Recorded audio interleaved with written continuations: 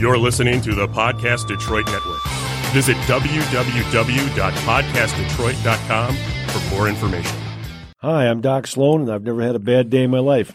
Welcome to our show, titled I've Never Had a Bad Day. In the studio with me today is my wife of 52 years, Sharon, and my daughter, Stacy. And Stacy will lead off, tell you about our show today. Every week we come in, we try to think of something new to talk about, and sometimes we build on things that we talked about the week before. And on the way here, I was hoping that we would talk about the idea of it's possible. And we might have even mentioned this last week at the end of the podcast, talking about Les Brown and his amazing career and how he overcame so much. He was adopted. He was a minority. He overcame a speech impediment and all these other things and really reached incredible goals for himself. And he has this great talk that he does called It's Possible. One of the things that I love about that is that I actually have on my body tattooed everything is possible. So I believe that that is true not just for Les Brown and not just but for me, but for everybody, that everything is possible. And so that's what we're going to talk about today. Thanks, Stacy. I know I have mentioned Les Brown before, and I think I did tell the audience about 20 years ago. I had the privilege of meeting Les on a airplane coming back, the red eye coming back from California. We were flying out of John Wayne Airport or LAX. I'm not sure which it was. I'd been out there for playing a golf tournament, and I got on the airplane, and I was fortunate enough to be moved up to first class. It was actually hardly anybody on. This is back in the good old days with the airlines when they used to fly empty a lot of times. Mm-hmm. And truly they were the good old days. And In first class was Les Brown sitting across the aisle from me. So before we had they closed the door and turned on the seatbelt signs, I got up, introduced myself to him. He was extremely kind and very, very friendly. And I told him who I was, and told him that I knew who he was. And he couldn't have been nicer. I would have loved to have sat with him for the 5-hour flight. It wasn't actually 5 hours because of the tailwinds, but the long flight back. But I wasn't going to ask myself or invite myself in the seat next to him. But we had a very nice conversation. I just remember meeting him, and it was very, very nice. I wouldn't say it was the highlight of my life, but it is a moment in my life that I really appreciated being able to meet him in person. Mm-hmm. It's great to know, too, that somebody is really like that instead of this persona that they put on. That exactly. He's consistently a really nice person, consistently really genuine. Right. That it's not some branded package that he's made for himself. Yeah, absolutely. But that he really is a genuine person. Because you wonder so many times if that's actually the case. Mm-hmm. Yeah. If that's really true. Well, yeah. Again, for all those that may be listening to this podcast today or whenever, I really highly recommend you go to YouTube and look up Les Brown, It's Possible. You just go to your phone and say, YouTube, Les Brown, It's Possible. And they have his speech there. It's in a 13-minute format. And it's also in a 56-minute format, which was the longest speech. I think they take highlights in the 13-minute one, and of course the whole speech is on the message, the talk. I think it was for PBS. It's really entertaining, riveting, informative, funny, a lot of wisdom in it, and we're going to talk about some of those concepts today. So Les talks. He starts out with the fact that I want to motivate you folks to have a dream for your life. He said, but I'm not going to say to you, you can have this dream, everything you want. You can decide right now and have it. What I want you to say with me, and I want you folks to think about this too, is that you don't have to say, I'm going to do X. I'm going to make $10 million. I'm going to swim in the English Channel. I'm going to make a difference in my local politics. I'm going to run for office. What he was saying is that it's possible. Let's just all agree that whatever your dream is, whatever your goal is, just say it's possible. That's not saying I'm going to do it. That requires a commitment. And you eventually have to get to that. But the reality is, at first, you have to start with small steps. We crawl before we walk before we run. And Les really does a really great job of leading the audience to that the conclusion. This is the word I'm looking for. To that conclusion, to find out that it is possible.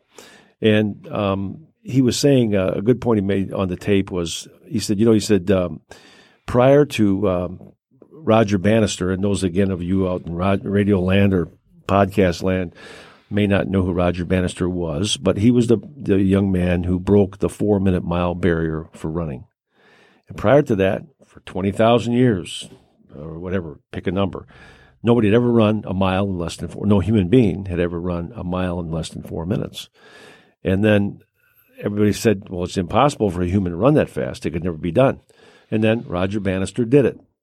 Since that time, according to Les Brown, over 20,000 people. It's incredible. Right. Have broken the 4-minute mile barrier. And even some high school students have done that. Mm-hmm. And what he points out is that once they knew it was possible, if it was possible for Roger Bannister, it's possible for me. So you had these 16, 17, 18-year-old high school track students, or students, I guess, track competitors, getting on that track. In their mind, they already knew it was possible for them to break the 4-minute barrier. And guess what? They did. And that's really as simple as it gets, except it's very hard to do. It requires a lot of work and dedication. Mm-hmm. And that people really need to see it, because right.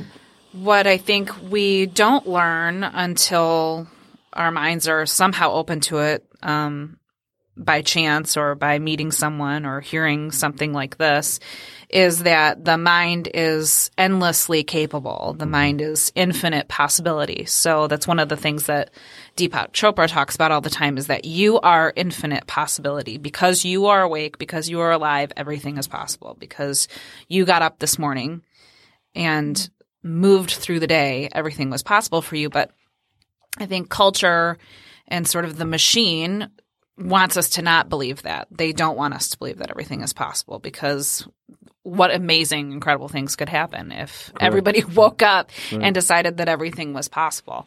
And it's sad that not many people are introduced to that. But if you think about it, though, everybody is born knowing that. You're born as a child believing that everything is possible. Yeah, you don't know the difference. You're totally curious, right? Mm-hmm. You're open to the idea, total love, no judgments, no isms. Mm-hmm. And doesn't he talk about that? It's him or somebody else talks about how at a certain point in the human development that your mind has been told no so many times mm-hmm. that then that's where things really start to change, where I don't remember at what age it is. I should do more research on this and brush up on it. But I think that can be true at any age. Yeah, That's the sad yeah. part about it, or the great part about it, Mm-hmm. sad or great. Yeah, and just the idea, though, that we're always telling kids, no, don't do this, don't do that.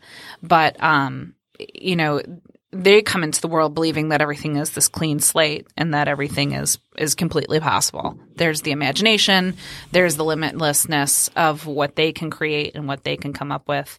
And at a certain point, whether it's the traditional education system or whatever is happening with domesticated adults, you sort of shy away from that idea that all these things are possible. Right. Well, and they're the real dream stealers is Mm-hmm. what happens. And some people never get out of the gate. They never really accomplish their dream. Matter of fact, Les Brown tells a story where I think I'm repeating myself now from a couple of podcasts ago, when he was at school and I'm sure I'm repeating this, but it's worth repeating. And he was in school and they were talking about their dream, their vocation. Mm-hmm. It was like 3rd grade or 5th grade. Very young. It was elementary school. And he wrote down that he wanted to be a disc jockey, a radio announcer, a TV personality. And he had a speech impediment, and he'd been labeled educationally retarded student. And he was in special classes. As Stacy mentioned, he was adopted. He was actually a twin. His brother's name, I believe, is Lester. And his name is Leslie, and there's Lester. And they were born on the floor, on a kitchen floor of a Miami tenant home, and abandoned by their mother, never knew his father, and he had an adopted mother, and she raised this incredible family, and Les Brown was really one of the incredible kids that came out of that family. Mm-hmm. And he does talk about that. Yeah, that when he came home, wasn't it his adopted father told him, "Don't ever let somebody tell you that you can't be he what wouldn't you know want his to real be." father, Yeah. right? And he said, "What would you do today in school?" And he said, "I wrote this dream out, my goal, and And he said, well, why is it all crumpled up or something like that? And he said, well, my teachers told me I could never do that. And he said, look at me. He said, listen to me. He said, don't ever let anybody tell you you can't do something. Yeah. And it was really very powerful. And there's so much of that, which is really, so heartbreaking if you think about it. I was 2 weeks ago reading on a Facebook group. There's a group that I'm in called Bright Line Eating, and this woman named Susan Bright Line Eating. And Susan Pierce Thompson, she's a neuroscientist, and she wrote this book about the power of the brain and addictive behavior, and she wrote a book called Bright Line Eating. And so from this book, there's been all of these Facebook groups and social media groups that have started. And what's interesting about it is that like all of these people, they're all there with these different goals. Some people want to lose 15 pounds. Some people are trying to lose 150 pounds. And in fact, a friend of mine has lost 100 pounds using this Bright Line Eating community. And so you read these posts, and this woman wrote that she had a goal to lose 150 pounds, and she was going to commit to this new lifestyle, not thinking about it as a diet, but thinking about it as a lifestyle. And she wasn't going to be eating certain things. And she wanted her family to support her in that, because obviously food is such a community social event. There's a lot that's traditional, and you're dependent on so many family people, and friends, and family, fun. friends, socializing, and then there's family traditions, and then there can be guilt and all this emotional stuff. But so she had decided to share with her family that her goal was to lose 150 pounds, and she said that when she told her mom scoffed and said, "Why are you even doing that? You're never going to be able to do that." And I don't even know this woman. I think she's from like Australia. And my heart just sank for her, because I thought, why would anybody say that to somebody else? Mm-hmm. Like, why would you do that? I mean, it kind of comes back to if you don't have anything nice to say, don't say anything at all. But why would you want to crush someone like that? And what was really cool about it was that, this woman didn't let that stop her, and she went on and she made this Facebook post, and there were hundreds of people who either liked it and, liked the idea that she was going to keep going and that she was going to try, even though somebody very close to her tried to discourage her. And then hundreds more people telling her, don't listen to that. You can do it. Right. And it's just amazing to me, though, that the negative forces of other people, even so close to you as your own family, it's really sad, and that you have to be able to overcome that. And if you can't find the support that you're looking for from your family or your friends or your colleagues, then go find some other people. Those are not your people. Right. But don't let anybody tell you that. Les Brown says in that It's Possible speech, where he says, you're going to have your dream. He says, and other people are going to try to steal your dream. They're going to tell you can't have your dream. And they're going to say, what? Like he said when he wanted to get on public TV and do public speaking and get on channel, 56 in our area, but PBS, and do a speech about It's Possible. And they said, Les, you can't be on TV. He said, well, why can't I be? I see all these other people on TV. And he goes, well, you don't have any credentials, man. You've never been to college, and you've never done this, and you've never done that. And these people have all these credentials, and they're lawyers, and they're doctors, and they're public speakers. And he said, well, man, what's that got to do with anything? He said, well, you got to face reality, Lester. Wake up. And he said, listen to me. And this is what Lester says to the audience. He says, listen to me. He says, what other people think of you and your dream is none of your business. Right. Let them have their own opinion of you. All that really matters is what you think of you. And that's really true. It's a little bit more than that, but it's a place that you have to start at. Because if you're going to be worried about what other people are going to say to you, what you can't do, they're never going to tell you what you can do. They're always going to tell you what you can't do. And when you hear that stuff coming in, be polite, shrug it off, and move away from those people, and don't go back for a second helping. Right.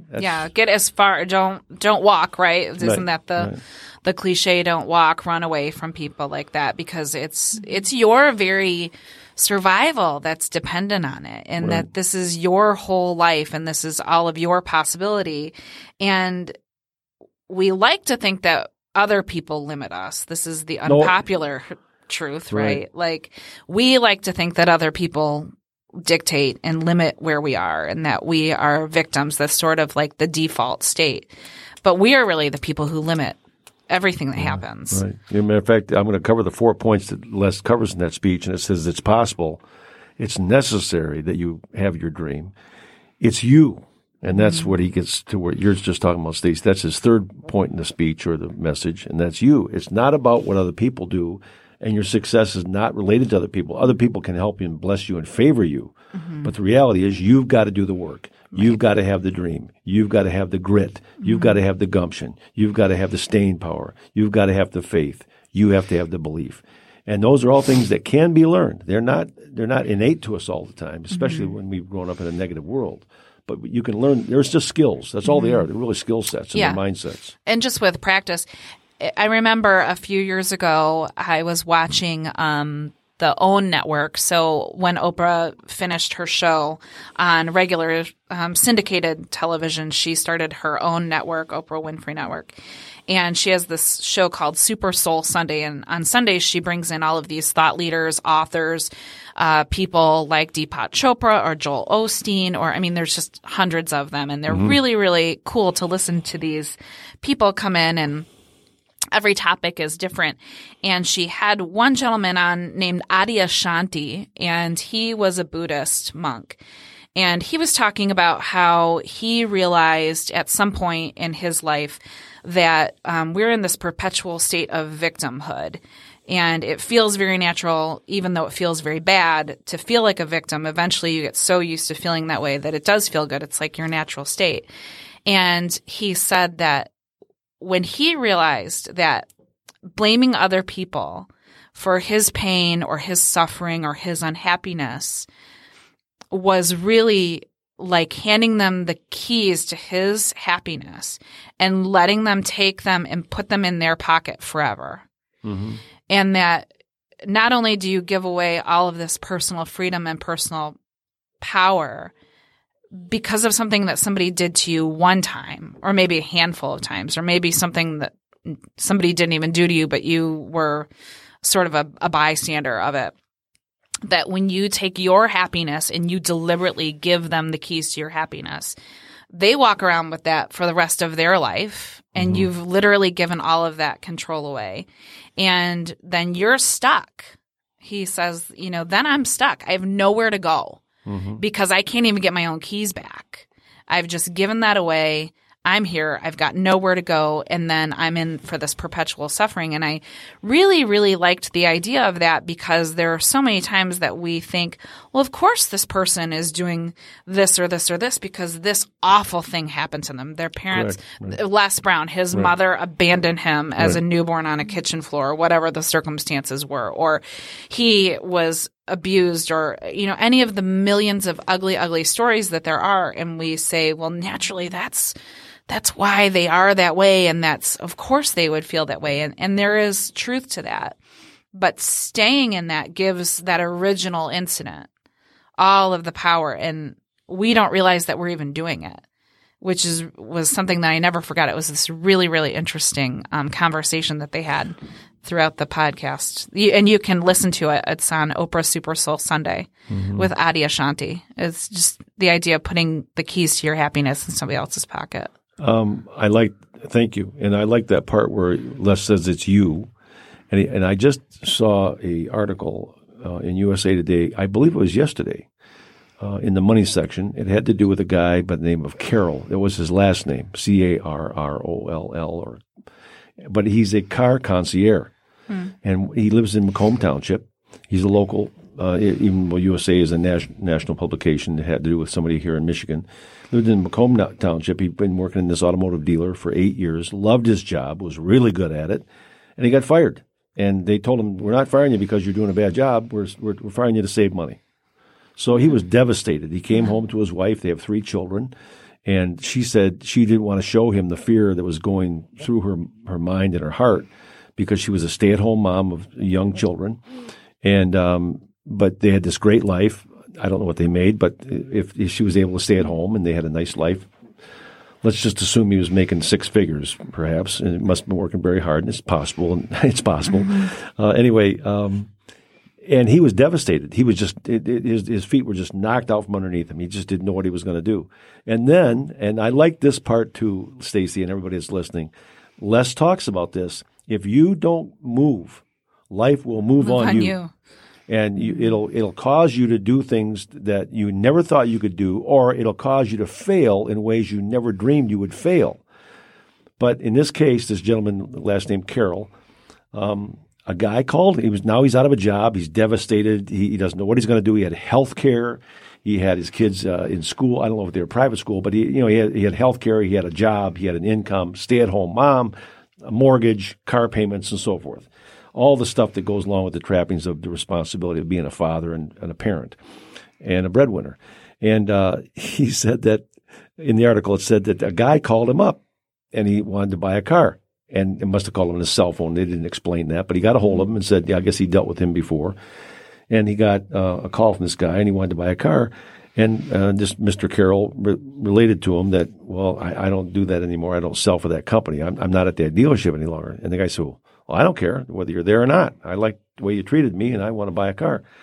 So he looked at, now again, life moving on him, and he got this idea. Well, I don't necessarily need that dealership to find this guy a car. He said because he's busy, and he said, and the guy said, I'm too busy to go out and buy a car, and people are, and they don't like to. People don't like to do this. Oh boy, did that article cover that? I wish I wish I had saved the article and brought it in the studio today because it had some really good points about what's going on in the dynamics of the car dealership world. They are finding that I think it was. I'm going to say this is probably an exaggeration, but I'm going to say 75% of all customers, or maybe it was 90% of the people that deal with car dealerships call it a negative a transaction in their life. And they wish it could be more positive. One thing they want is they want the car to be brought to them. They want the closing to be seamless. They want it to take less than an hour. They want their trade-in be picked up and brought in. It's just all kinds of things like that. And that's why he calls himself a concierge.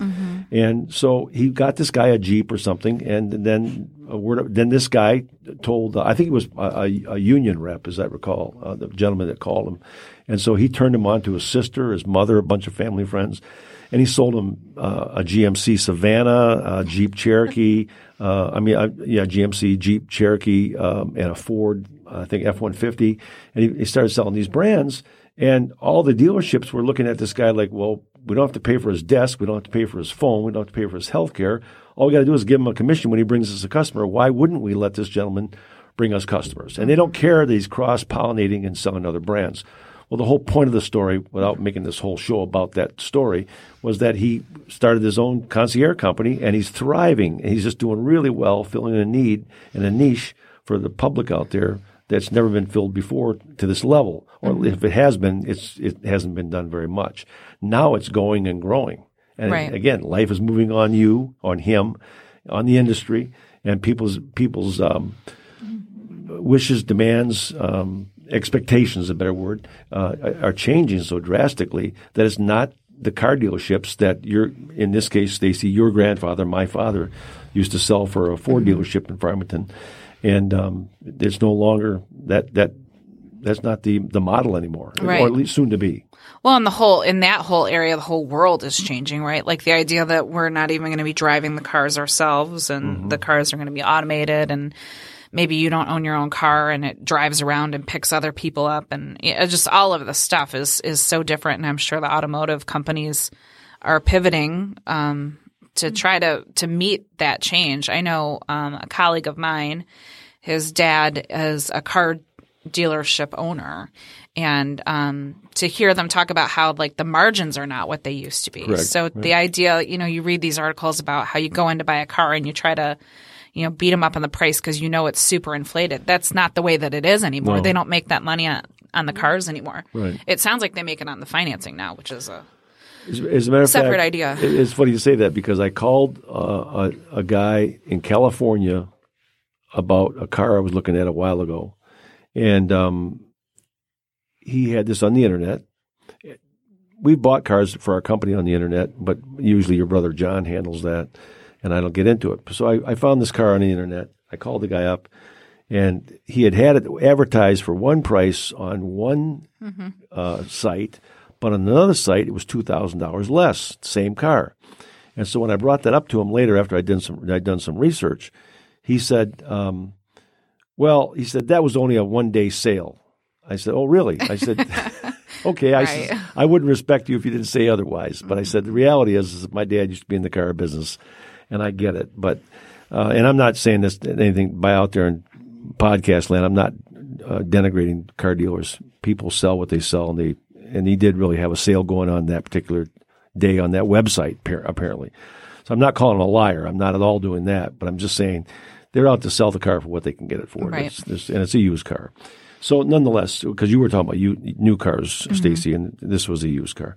And so what he said to me, though, was, I said, well, I'll give you what you were saying, what you're advertising for the low price on the sale day. That was his. Well, the problem is that you're not my dream customer. Oh. That's what he said to me. And I wasn't offended, and he laughed, and I laughed. I said, you're not my dream dealership. I said, you're in California. I said, you're a $700 plane ticket away from me. Just come out and see this car. And then if I do buy the car, I got to pay $1,300 to have it shipped back to Michigan.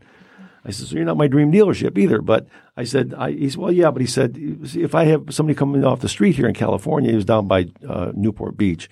He said, I can sell them back-end financing. I can sell them the anti-theft system. I can sell them. And he mentioned about 5 different things he'd like to add on to the car to take that $20,000 car and turn it into a $25,000 car. And that's, again, what's changing. They're trying to find other ways to get what they call IPTs, items per ticket. Right. And get that number up for profitability.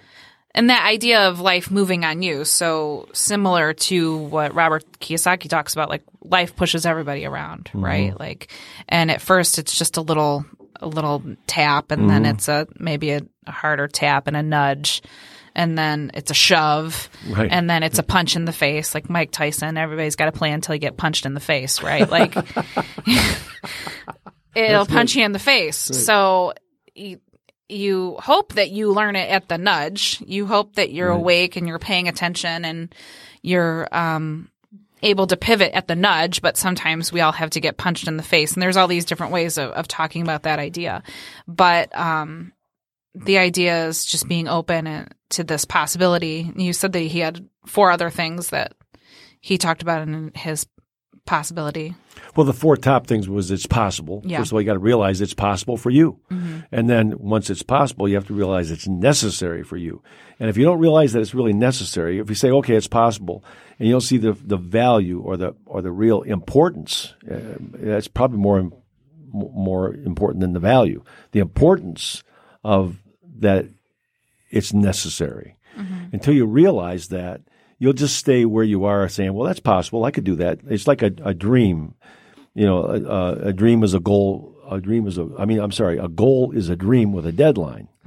A dream is nothing but a dream. But if you put a time on it and you like a time stamp on it or a date on it, a number of pounds you want to lose, you want to quit smoking, whatever your goal is, and you make that your goal, now you've got a deadline to work toward. That's why it's necessary. And if you don't realize, or if you don't make up your mind that it's necessary, then you won't be able to achieve it, because then you won't move to the next step, which is which you already covered, where you said, the gentleman that said, if you give your victimhood away, or you become a victim and you give everybody else the power to control you, and then you give the keys to your freedom away. And then the fourth thing he talks about is it's hard. And he said, this is where people get stuck. He said, because it is possible. Everybody can say it's possible. That's easy. All of us can say, well, that's possible. I could do that. But then you say, okay, it's necessary that I do that. And they say, okay, it's up to me. If it's a B, it's up to me. And I can do that, and I'll do that. But then you said, Stacy, what did Mike Tyson say? Everybody has a plan until they get punched in the face. Exactly, right. And that's hard. Yeah. That's where it becomes hard, because they got a plan. It's possible. It's necessary. It's me or you, how you want to couch that. And then you say, okay, I'm ready to go. And then you get punched in the face. And that's where the hard kicks in. And that's really what the difficulty is of achieving our goals, because once we realize how difficult it is and we realize we're in pain, then you have to say to yourself, is what I want worth the pain? Right. That's the real issue. Because everybody has goals and dreams. Everybody does. Some people say, well, if I had $100,000, I'd be happy. I met a lady the other day that this is something I'm not going to quantify it because there's things that I don't want to say here. I met a lady the other day, and she came up to me, and she was so happy. I didn't meet her. I saw her. I knew her. And she came up to me and said, Doc, she said, you won't believe what happened to me. I said, what happened to you? And she said, I was in the Greektown Casino. And he says, I was playing the penny slots, and I won $10,000 in the penny slots. I said, well, that's great. I'm not going to mention her name. I called her by name, and I said, that's great.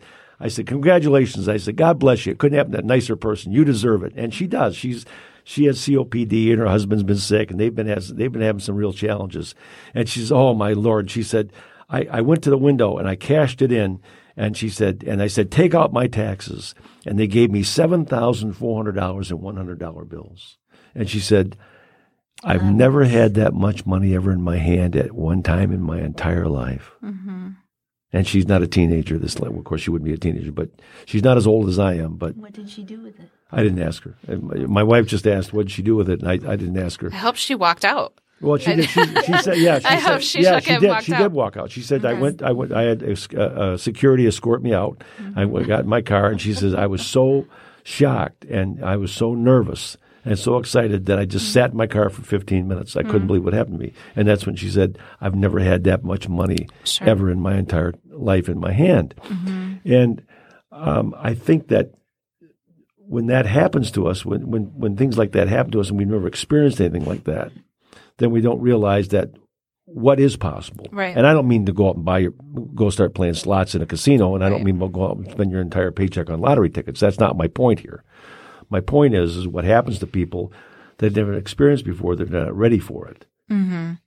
Yeah, and they talk a lot about that with professional athletes. Right. That they have such success and they've never been that successful. They've never had those types of means before. Mm-hmm. And how sadly they actually get taken advantage of by a lot of people who are managing their money, and it turns into kind of a mess for them. And they realize because they weren't financially literate at the outset that they sometimes end up with nothing because they've been so taken advantage of, right. Which is really sad. And wasn't it Michael Jordan? We were just talking about this last year where about people think $1 million is a lot of money. Shaq O'Neal. Shaquille O'Neal, yeah. Shaquille O'Neal. Yeah, he was really cool. He was on that guy, he's on Sunday nights, Graham Bessinger. Okay. Graham Bessinger. And he interviewed 5 top athletes who had made just tons of money. Of course, Shaq O'Neal is Shaquille. They call him Shaq. Yeah, people call him Shaq. Okay.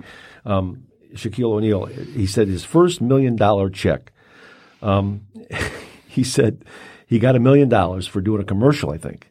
And he said, I went out and I bought myself a Bentley. And he said, and that was $300,000. He said, I drove home. And he said, my dad said to me, well, where's mine? And he said, so I went and took him back to the dealership and I bought my dad a Bentley, and that was $300,000. And he said, and then I might have the currency amounts wrong, but I'm pretty sure let's say $350. And then he said, then when I came home, my mom wanted one, and so we bought her a little junior sports car, and he said the whole $1 million was spent. He said, nobody ever told me about taxes. Right. And he said, then the tax man cometh. He didn't say it that way, but that's what I said. Tax man came time to pay his taxes, and he said, and then when I realized I used to have $1 million, and I had nothing really to show for it but cars, and I couldn't pay my taxes, I thought to myself, I need a financial planner, and I need to learn about money.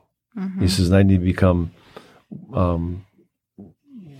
intelligent, to have an IQ. Financially literate. Thank you. Financially literate about money. Mm-hmm. And he said, and I did. And he said, see all this jewelry I wear? It's all fake. He said, I don't put money into expensive jewelry. And it was interesting to hear these guys talk. And there was other ones on the show too. Mm-hmm. But I don't remember all 5, but I remember him. Yeah. It's devastating to hear those stories because a lot of them are coming from very disadvantaged, disenfranchised backgrounds. Mm-hmm. And even under the best circumstances with our education system, we're not teaching people how to be financially literate. I don't know what we're teaching them, but we're not teaching them basic things. learning how to balance a checkbook even, or home ec. They don't have that anymore. But, they're coming from already this disadvantaged place, and then they're thrust into this spotlight and limelight and all of this fame. It's got to be very disorienting. And intoxicating and all that. Yeah, and to trust people like a financial planner, and then they end up in these other situations, and then they're punched in the face because they don't have a plan. It didn't happen the way that they thought it was going to, and that's really and that was really unfortunate. Stunning was. So with the possibility that she walks out of this casino, she's had all of this big surprise. She's super excited about it. Did she say anything else about? No, and I didn't want to go into actually, I didn't want to hear a sad ending to the story. Oh, because sometimes that's the point.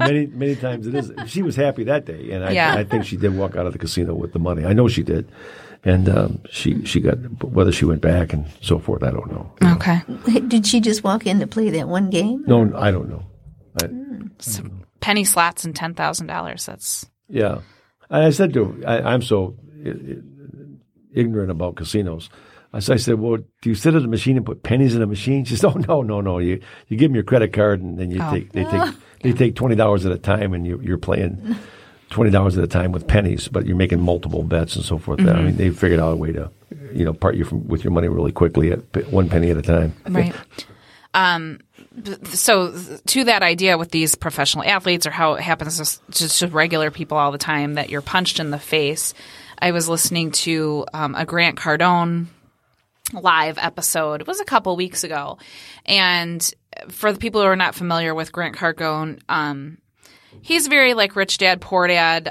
He's wrote this book called 10X, which my theory as a former Dale Carnegie instructor is that he took Dale Carnegie, learned about 10 times more enthusiasm, and then branded into a book, which is very smart. I don't know that that's the case, but I believe that that's probably the case. Mm-hmm. Anyway, it's a great book.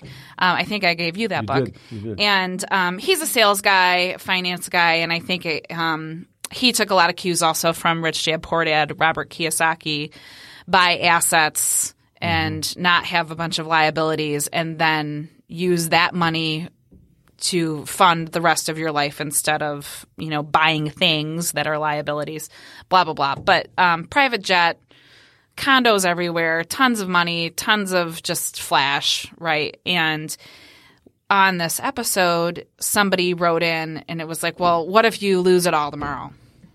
Mm-hmm. What are you going to do? And he talked a lot about how, like, okay, well, what do? I go back on offense. But by the way, I'm always on offense because I live my life on offense because I'm always trying to stay on top of it. Mm-hmm. But then I liquidate and I have a strategy. But what I don't do is I don't freak out. I don't panic.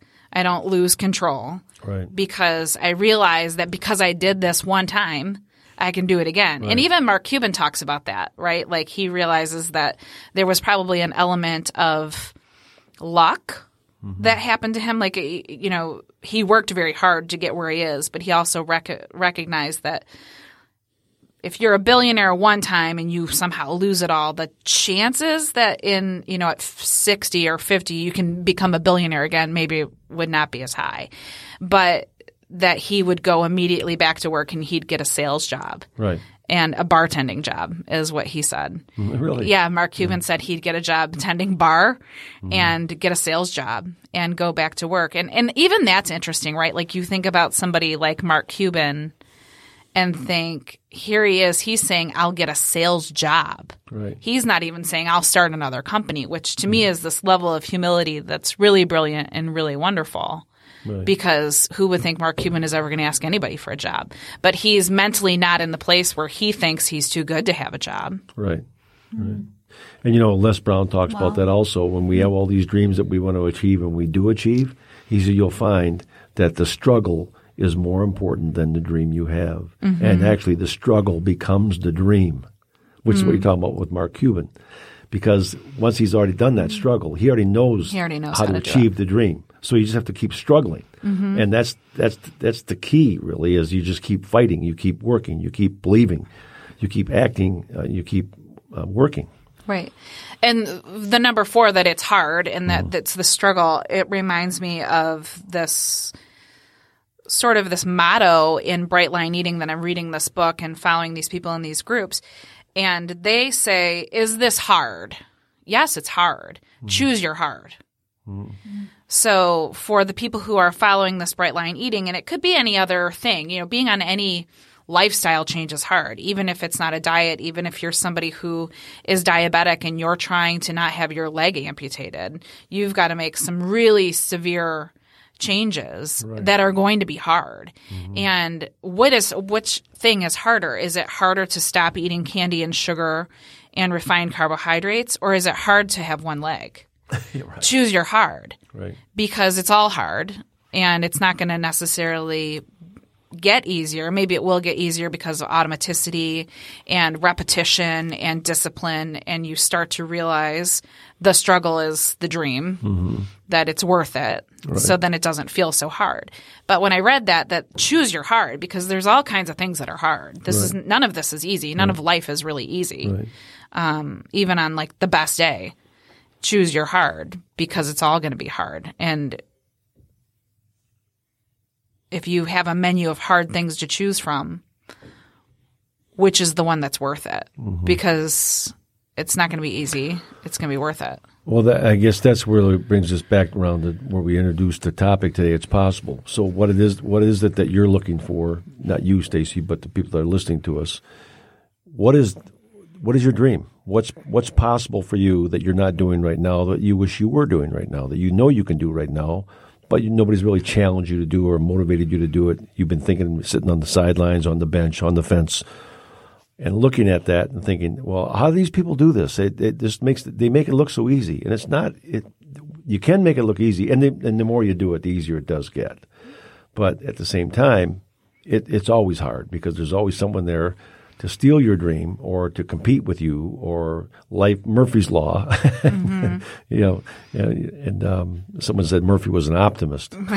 So I don't know about that. But and even I don't know if it's in the Les Brown It's Possible talk, but he talks about Murphy, that Murphy is going to come around and Murphy is going to do this and that, and Murphy's always kind of right behind you. But that idea is there, and that it's going to be about you doing a handful of things, if we were going to recap the entire discussion. So it's that to figure out that it's possible, you figure out that it's necessary, then you hopefully find people who are also thinking that for you, that you're running away from the people who are not supportive. You'll be attracted to those people, and they'll be attracted to you. They really will be. Those negative people will leave your life, or you'll leave them, but they'll be out of your life, and you'll find like-minded people.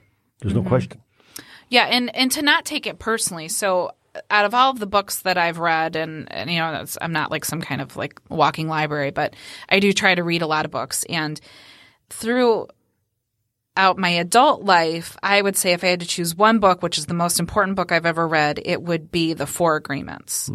And I would hope that everybody would read a copy of The Four Agreements and really read it, and read it with time to pay attention to it and think about it, because it's very contrary to how culture sort of makes us think. It's a little bit esoteric, so some people will be like, oh, that's too new age for me, or it's very yoga-like. It's really not. It's very simple. So the Four Agreements are: don't take anything personally.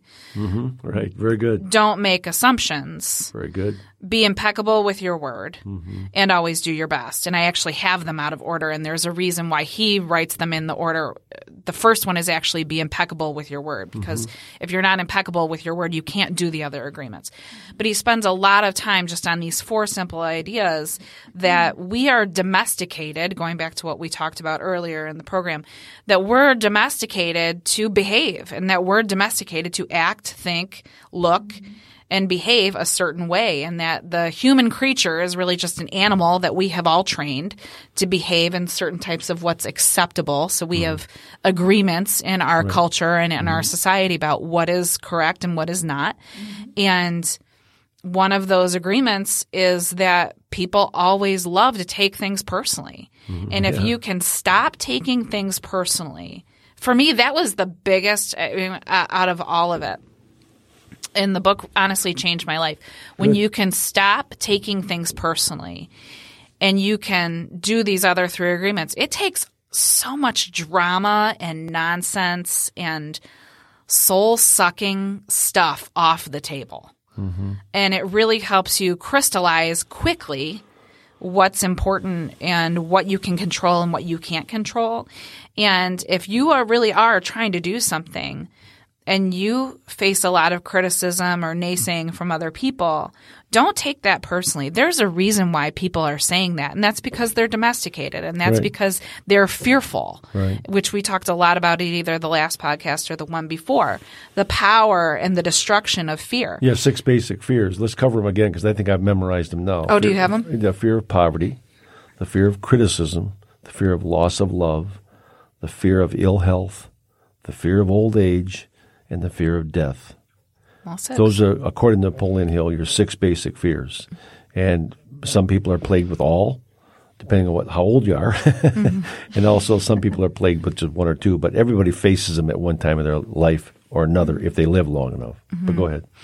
And just the idea that, when somebody's going to reject your goal and say, you can't do that, you can't have that dream, using the woman from the Facebook group, she wants to lose 150 pounds. Well, that probably shines a light on her mother and the things that her mother doesn't like about herself, or the things that her mother would have to change that her mother doesn't want to change just to accommodate what her daughter is doing. And so when somebody is criticizing you for your goal or your dream, that is 100% about them. It is 0% about you. And that's all of their baggage and all of their projection and all of their fear.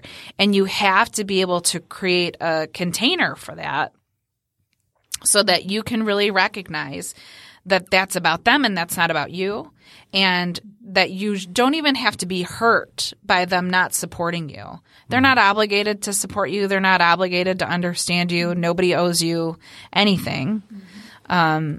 And it can be hurtful when the people that you love and trust don't support you.